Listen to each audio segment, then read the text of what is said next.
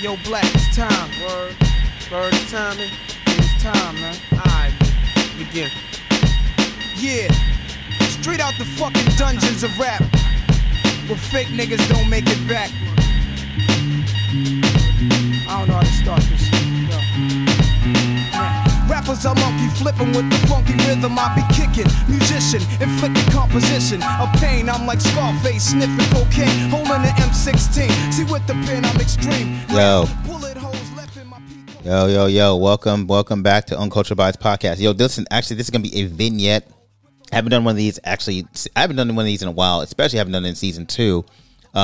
If you're turning into this podcast for the first time, welcome. If you're a returning listener, welcome back. And if you guys know how vignettes go, I like to roll. I like to keep the vibe going with music playing in the background. Keep it short and sweet. These podcasts don't last long, so we like to get right into it. I like to warn you, this is an Ozarks vignette podcast, so that means if you have not watched the entirety of season 4, please do not listen to this podcast because there's a lot of spoilers involved. Of course, this being a vignette, that means this is not a normal podcast, and there will be a regular scheduled podcast on Tuesday. We're going to be talking about Supreme Court, incredible panel, talking about a panel full of women, and we just get the perspective on everything, and it's just exciting and intuitive and intellectual high level conversation that I'm really excited for y'all to check out. So please check out that one out. Also, Kendrick Lamar dropping, so we're going to do a podcast on that. I've been excited for that album. It says it's going to be a double album, May 13th, so we'll see what that's going to bring. I'm expecting some great things at that album, so we're going to do a pod on that. And then I got a special surprise for y'all coming up at the end of this month. Incredible pod that I don't want to spoil it, but I told some close friends already what that pod's going to be, and, they're excited. I'm excited. So big pod coming up at the end of this month. So please stay tuned for that. Anyway, so yeah, once again, do not listen to this podcast if you have not finished season 4. All right. Come back after you're done. All right. So with that being said, let's get right into it. So how did a show about white rednecks and a white bread family from Chicago and white rednecks from the Ozarks of southern Missouri become just this culture embedded hip hop influenced just a entirety thing that really just gripped black culture, and really you see it all up and down the timeline. It's just something that is just, it's going to be a show that people are going to talk about for years to come. And it's fascinating. As much as this show really, really embedded within black DNA, black culture, viewer watching DNA, there wasn't any representation of us in this show, which I'm not complaining about, right? Because, listen, that's nothing normal, number one. But I just think it's even more fascinating that how did the show that really didn't have any of us represented as far as in cast become such an embedded show as far as hip hop culture and just culture in general. And I want to say it's really based on the best character in the show. Of course, I'm talking about Ruth Langmore. I know Marty Byrde was the lead of the show, and this was from his POV, mostly, but Ruth, I believe, was the heart and soul of this show, and in a sense, this is why this show became such an engulfing show, especially within black people. We just love this show. But before we get into like the characters and everything like that, when we first start the season 4 in general, we see that the Byrde's family driving down the road and a car gets into a crash. Now, I think this is an allegory for a larger metaphor happening throughout the show, and we'll get into that. But I also think it's a tip of the cap to Breaking Bad. And if everybody remembers Breaking Bad, they start the show with Walt, at the end, standing in front of a house with a gun. Spoiler alert, if you haven't seen the show, it's been off for like 12 years. But, it starts off season 5 at the end of season 5.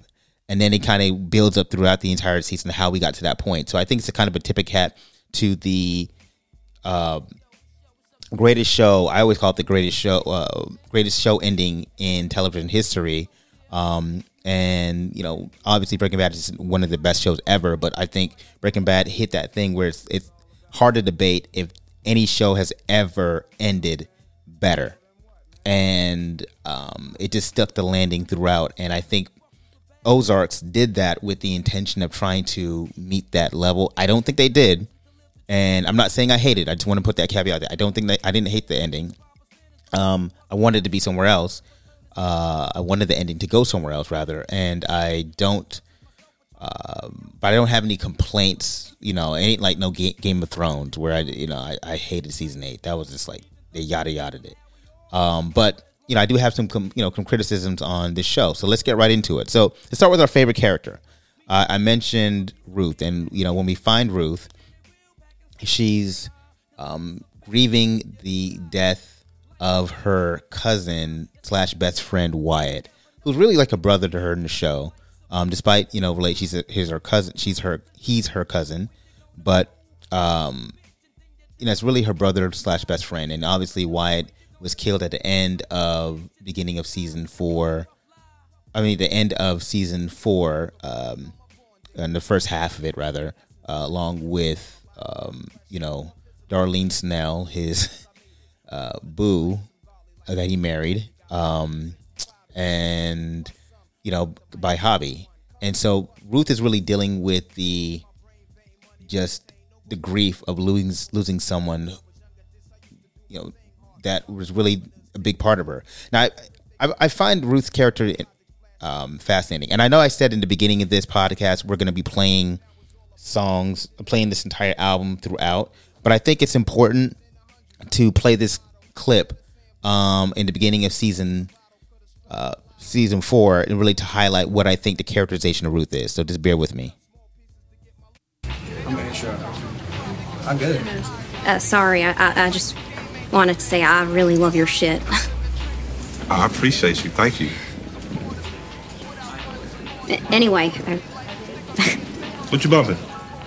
Oh, nothing. Just stuff in the past. There was a snitch on the block getting niggas knocked. So hold your stash till the coke price drop. I know this crackhead who said she gotta smoke nice rock. And if this bitch you bring your customers a measuring pot, but you gotta slide enough information. It always feels to me like he hates it and misses it all at once. And he's only fucking 20. When I listen to that record, its projects are in Queens and you can kind of see Manhattan. And I've always thought it was so hopeful and fucking cruel at the same time. You ever wonder if he'd trade that record if it meant not having to go through all that shit? And if you gotta ask the question, you should take it easy on the coffee. Me. I never sleep. Why not? You know.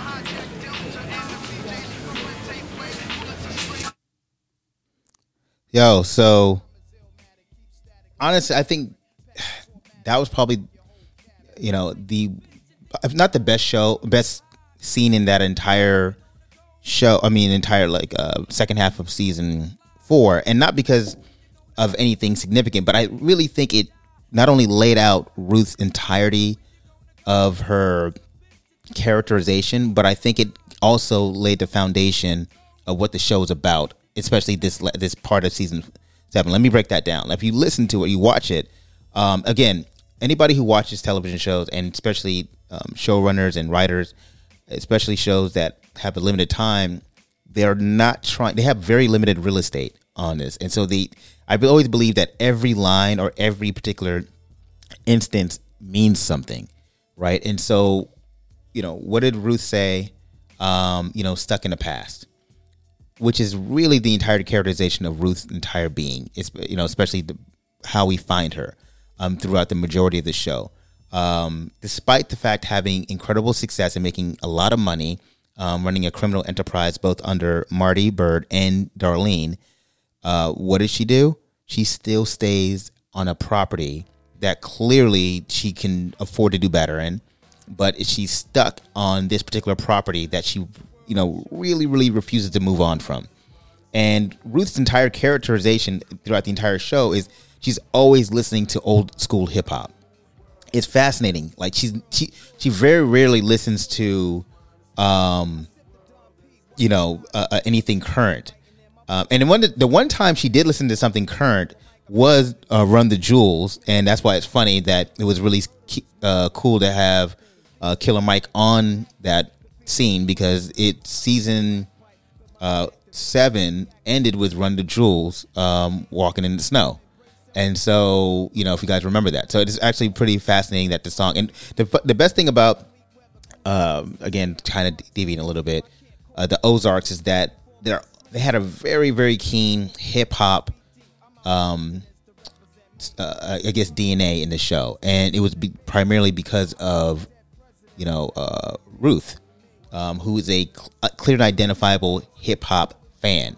But a lot of her hip hop is rooted in the past, just like her. And she makes a statement actually in the particular one of the seasons that, all that newer shit is stupid, So she doesn't like moving on. She's always looking back in the past. And so when Killer Mike says that statement that, she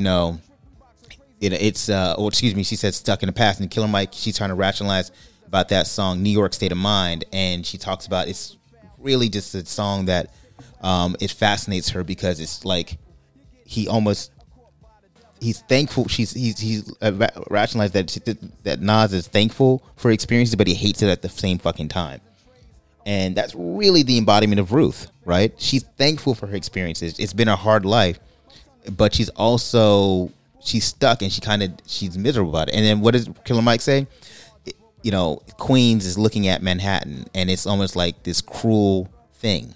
And what is Ruth? She lives on a bank of a lake that has a great view, and it's like she's stuck in, the equivalent of that of Queens, and yet she has access to a better world, yet she really cannot physically move on, and so it's a cruel reminder of not only her past, but what's in front of her. And I think finally this season was the first time you saw Ruth finally wanting to move on and move forward, which is the growth of her character. And that episode is actually called Sleep is a Cousin of Death. And, obviously, Killer Mike and Ruth make that assessment. Like, you gotta lay off the coffee. And she says, why? And obviously, because Nas has that line in there, like, I never sleep because sleep is a cousin of death, which I will say that line had a chokehold on me for decades, because I think that's also one of the reasons why when I listened to that, I was like, oh, that makes so much sense. I don't sleep very often. Now just my biorhythm, my DNA, but I rarely really sleep. And because it was such an incredible line. But I really do think that, again, that's an allegory to the entire season of sleeping. Because if you falling asleep, it's a cousin of death. Now, how I'm going to bring it back to, I mentioned the car ride. And we'll get back to Ruth in a moment, but Marty was asleep all season. He really was. And because he was sleeping, he let a lot of things slide, which is, I think, my biggest problem with Marty this season. And, once you realize what happened on that car ride, it got in a crash because of what? Marty took his eyes off the road. Boom. So we'll get back to that in a second. But Ruth, going back to Ruth here, like, her growth as a character was really fascinating, because she went from, Ruth is always an interesting character because she was always smarter than everybody. She was really, really just calculated. Even when we first find her, she's not like the other Langmores who were so quick to try to steal from Marty, or try to even kill Marty. She actually was the one who saved Marty's life from when her father and her uncle were trying to kill Marty. Because she always saw the bigger picture. And I think that's what kind of bothered me with the characterization of Ruth this season, is that they made her super emotional and not calculated. And I get that's how, I guess, people grieve, and they're acting outside of themselves. But I felt like it was not the proper characterization of just what I think Ruth really was. as somebody who really just, looked at things from a bigger picture and not just reacted all the time. But this season, they made her more reactive as opposed to just calculated. Killing of Hobby, super reactive. Of course, she wanted to kill Marty and Wendy. That's why she was following them. And she had that fever dream of, actually murdering them. Who doesn't want to murder their boss or their rival, right? And so, I don't, by the way. Don't take that seriously. But, yeah, I mean, she had that fever dream of wanting to murder, Marty and Wendy, but she actually went ahead and murdered Hobby. And she had to know, the Ruth in the past had to know that was going to come back and get her. And so I just thought that was really interesting, and I just wanted to see where they're going to take that. But throughout the entirety of the last half of season 7, she always was acting as reactive, and it didn't seem to really have a focus on the plan outside of the fact that she wanted to be clean, the first clean Langmore in like 4 decades, which is admirable, and I think it goes to the thing where she was finally willing to let go of her past and look forward, and she was hopeful. And I think that was a growth where I did appreciate the season, that she was a hopeful this particular season as far as looking forward. And, but at the same time, she was also making decisions that I didn't understand. Even when she went to, Marty, and we're going right into Marty, but Marty went to her, I need to launder this one more time. And she operates like, well, you got to figure it out. Knowing that Marty's dealing with the mob and everything that goes along with it, and even the government, she understands his situation, and yet she's like, I can't help you. Making Marty's life a little bit more complicated, and possibly making her life a little more complicated. Now, I didn't understand it, because again, Ruth always had a bigger eye on the situation, even sometimes bigger than Marty. And that was what I think the thing that bothered me. Even to her, again, spoiler alert, she dies. I just didn't understand even her walking up to the car. Like, that didn't make any sense to me. Ruth, someone who's as they painted as hopeful and walking into her future, is not going to walk into getting shot, especially empty-handed. She's going to have a gun or something. And in her walking up to the car, I've heard people say, oh, this is her acceptance of the end, because she was so miserable and so tired without Wyatt. But at the same time, why would you counterbalance that with having someone build a friggin' house and talking about the future and talking about letting go of the past and talking about being the first freeing Claire Langmore, and at the same time, someone who's tired of life and ready to kind of end it all and just accepting her end? I didn't really think that was really the best way, and I didn't appreciate that. And I think that's where my disappointment, in that ending goes as far as her death is concerned. So there's that. Moving right into Marty. Again, we got to move it quickly along. Again, I wasn't a fan of like what they did with Marty. Marty was always a guy who was the, calculated right behind Ruth, if not more than, but he was always calculated. And Marty was always someone who kept his head and never took his eyes off the target.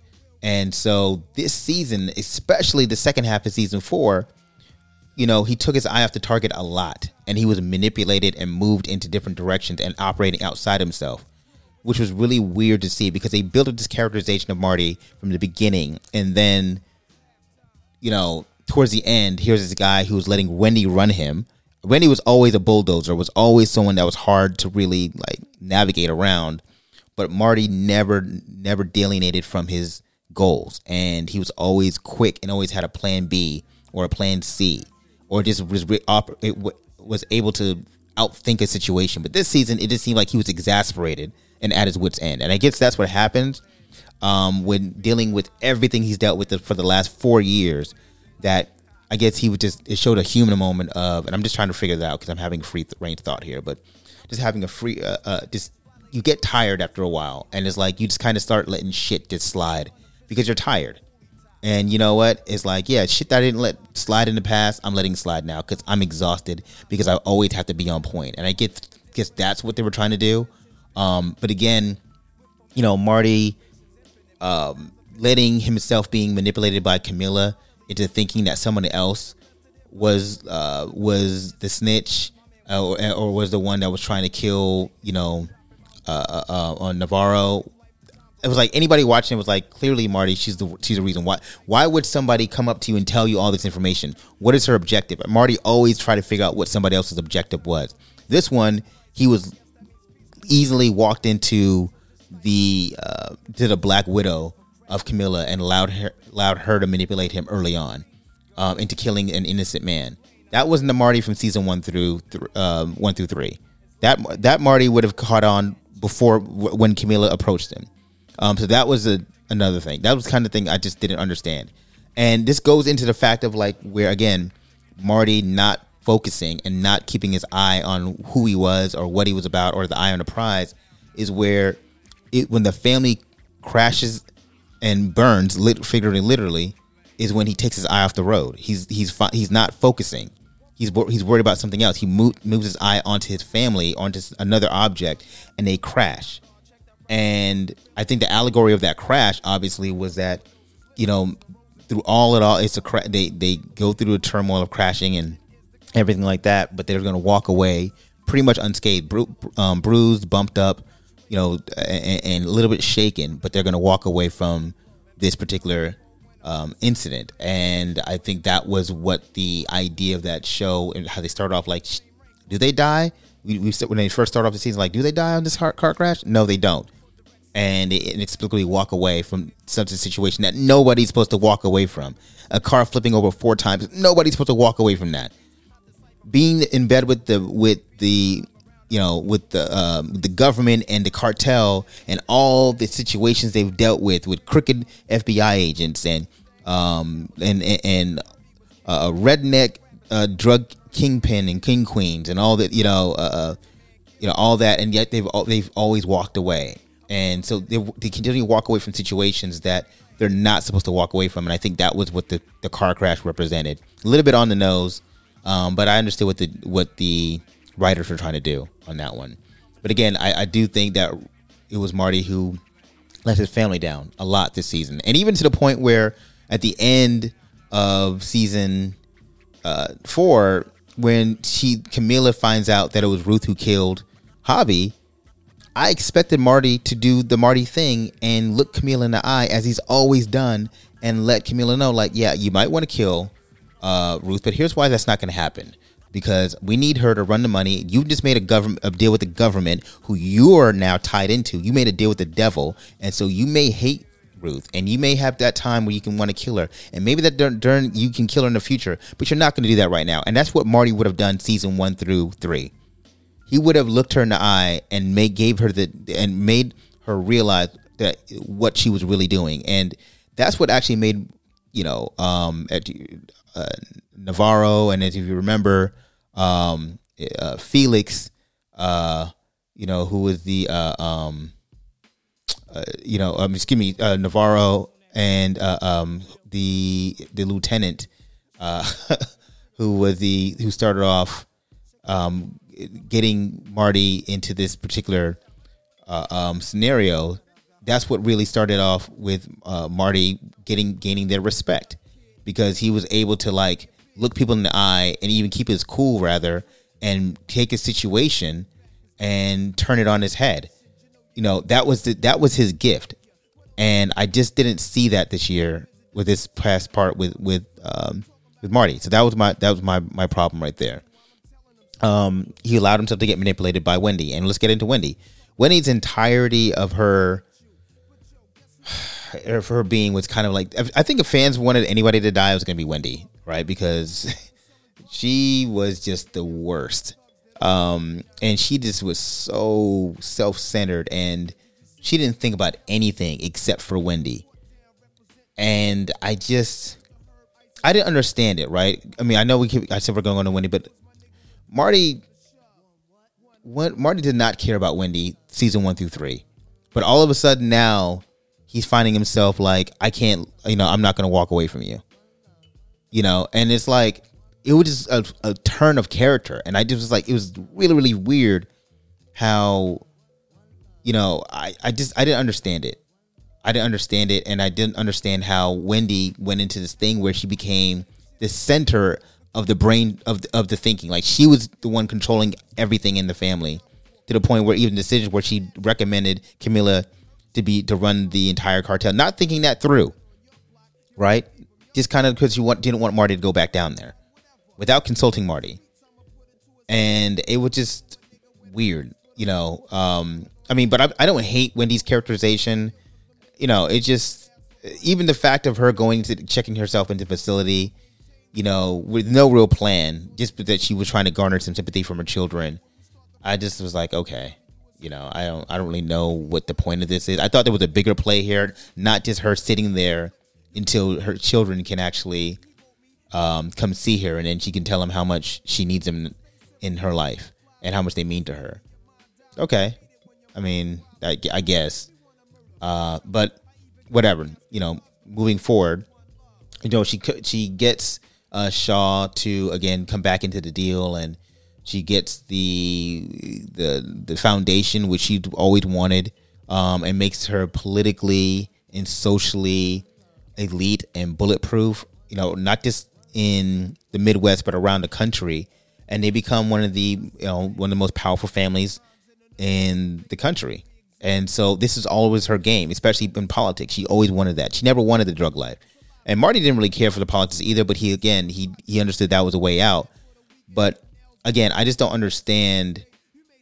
I didn't understand like how they got to where they got to, and then they still are now going to have to be still tied into the Ozarks because, again, Camila killed Ruth. So I don't know. That was kind of where my thing was with Wendy. You know, Charlotte and Jonah. I mean, Charlotte really was this as a character who I didn't really know how to read Charlotte this year.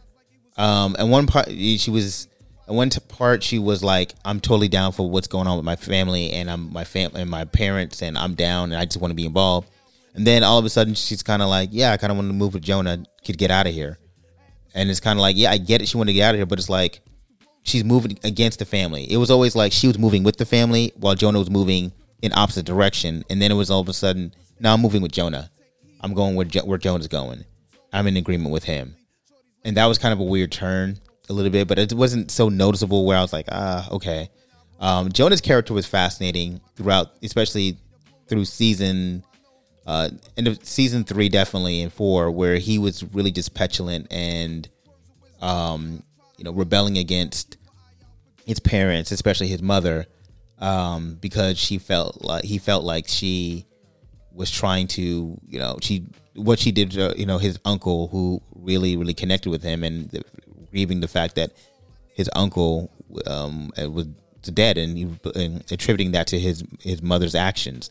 So, obviously going to work for the Snells and laundering money, and then getting connected to Ruth to where he confided in her, and so I think that was the character. The only thing I didn't like about Jonah's character was the end, is where they had him kill.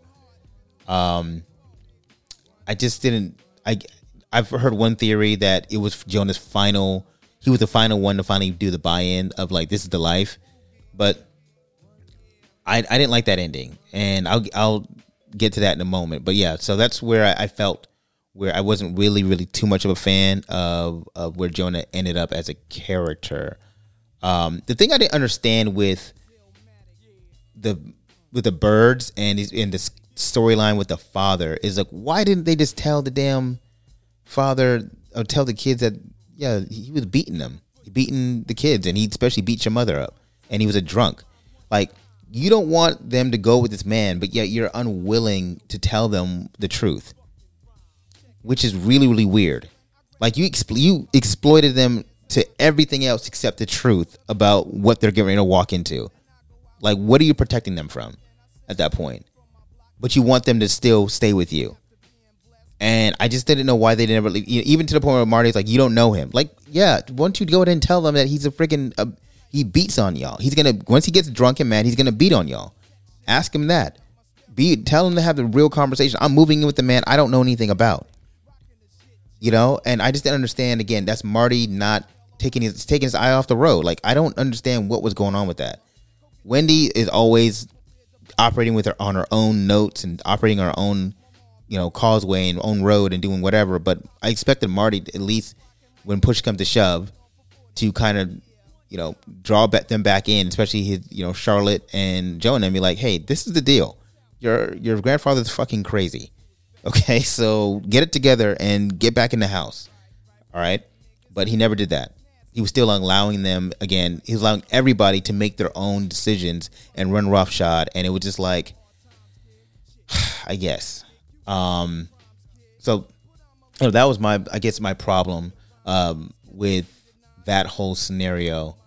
I don't know if I really was feeling the fact of them just kind of moving, Navarro out and putting Camila in. And then Wendy saying we can control Camila. I'm like, Camila's crazier than Navarro. Like, Navarro was at least level-headed, and you knew where his motivations were, and you can talk him down. I don't know where Wendy got that she can control Camila. And again, that was kind of the weird thing. I still don't understand it. How did she think she should control Camila? What gave her that? Because she's a woman. I didn't understand it. I really didn't. And I was really, really trying to figure out how they made that connection and where was that coming from outside of Wendy just being, maybe it was her ego and her narcissism that thought she can control everything. And that's probably where we're at with it. It was her narcissism and ego thinking that you can control everything, and including this wildfire such as Camila. Maybe that's what it is. I don't know. That just hit me just now. But speaking of Camila, like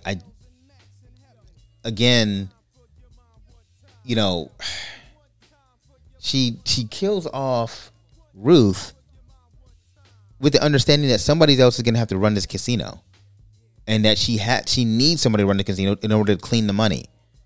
And I don't know what she's expecting of Marty to do, because Marty's not staying there, and they've already made the thing that they're moving to Chicago. So I just didn't understand like what was happening with that particular basis of thinking. So there's that. So anyway, let's just go ahead and like close the door on this one and say what my thoughts are on why season. I really wasn't that big a fan of the ending, because I really was hoping that the birds were, that detective who was super fucking annoying throughout. He was just annoying again. And if they were trying to make him the audience avatar of trying to, the person who was trying to figure out like the birds and, wanting them to pay. Like, I just didn't understand it. Him and then him lightweight flirting with the black FBI agent. And I just was like, I don't understand like this storyline and like what's the point of it? It felt very pointless, to the point where, no pun intended, that when they finally did the reveal that he got the urn that was in a cookie jar that looked like a fucking devil, but whatever. That's just. But anyway, it's a goat, and so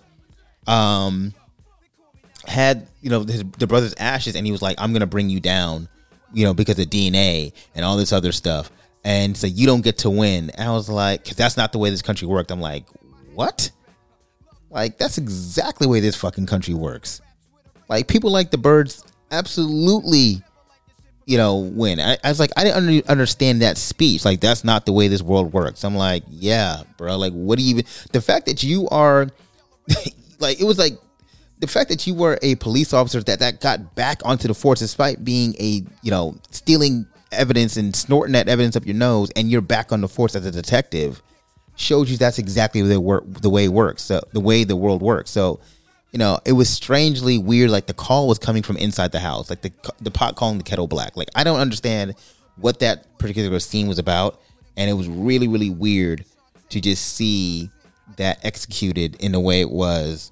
And I was like, okay, as it was going along, I was like, all right, here's where the birds are going to really flex themselves. And no, they were begging this lowly detective not to throw it all, not to, destroy them, which is weird because I'm like, you're literally protected by the FBI. You're literally in bed with the Mexican cartel, and you are literally one of the most politically protected families in the fucking country. What do you think an officer with your brother's DNA in an urn is going to do to you? I was expecting them to kind of deliver that and kind of walk away. Like, yeah, do your worst. that there's nothing that's going to come out of that. But good luck with that, because that would have shown you exactly where they were and what they knew they were. But the fact they were begging this man not to throw it all away for that, or not to like throw, and they were begging, we can pay. He's not a factor, and anybody in your position would know that he's not. He's a non-factor. There's no evidence that you killed your brother, and even if they was get to that point, you're in bed with the fucking government. They're gonna get that thrown out. It's never going to trial. I'm sorry. So I didn't understand, again, this thing. I didn't buy it. I wasn't buying it. I wasn't invested in that scene, that particular scene, because I was like, nah, this is whack. And so, and then obviously they had Jonah pull the trigger, which was weird. I always thought it would be Charlotte. And again, somebody said, well, of course, if we would inspect any of the kids, it would be Charlotte. That's why they made Jonah, and it was Jonah's final move into being, a criminal bird. And so, I think that's where they ended. But I say all that to say, I know I was highly critical. I still, think it was an incredible series. I did like season 7. I think they stuck the landing? Not necessarily, but that's just my opinion. I know I'm probably in the minority with this one. But at any rate, man. So anyway, that's the vignette, man. And it's actually, we're going to end on, my favorite Nas song.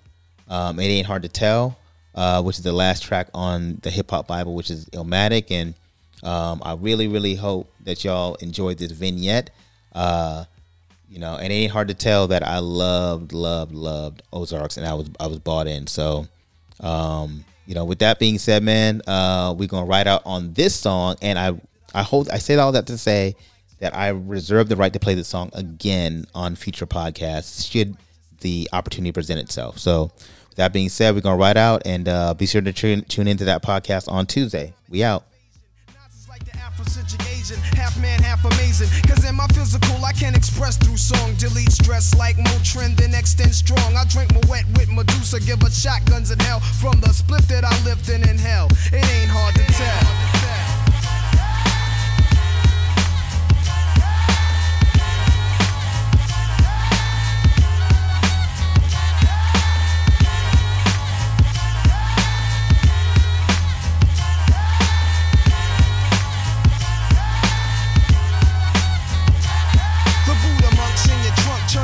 Up, not stories by Aesop. Place your loot up, parties I shoot up. Nas I analyze, drop a jewel in hell from the L. School of full well, you feel it like Grail, it ain't hard to tell. I kick a skill like Shaquille holds a pill. Vocabulary spills, I'm ill. Plusmatic, I freak beat, slam it like Iron Sheik. Jam like a tech with correct techniques. So analyze me, surprise me, but can't magnetize me. Scanning while you're planning ways to sabotage me. I'll even froze like heroin in your nose. Nas I rock well, it ain't hard to tell.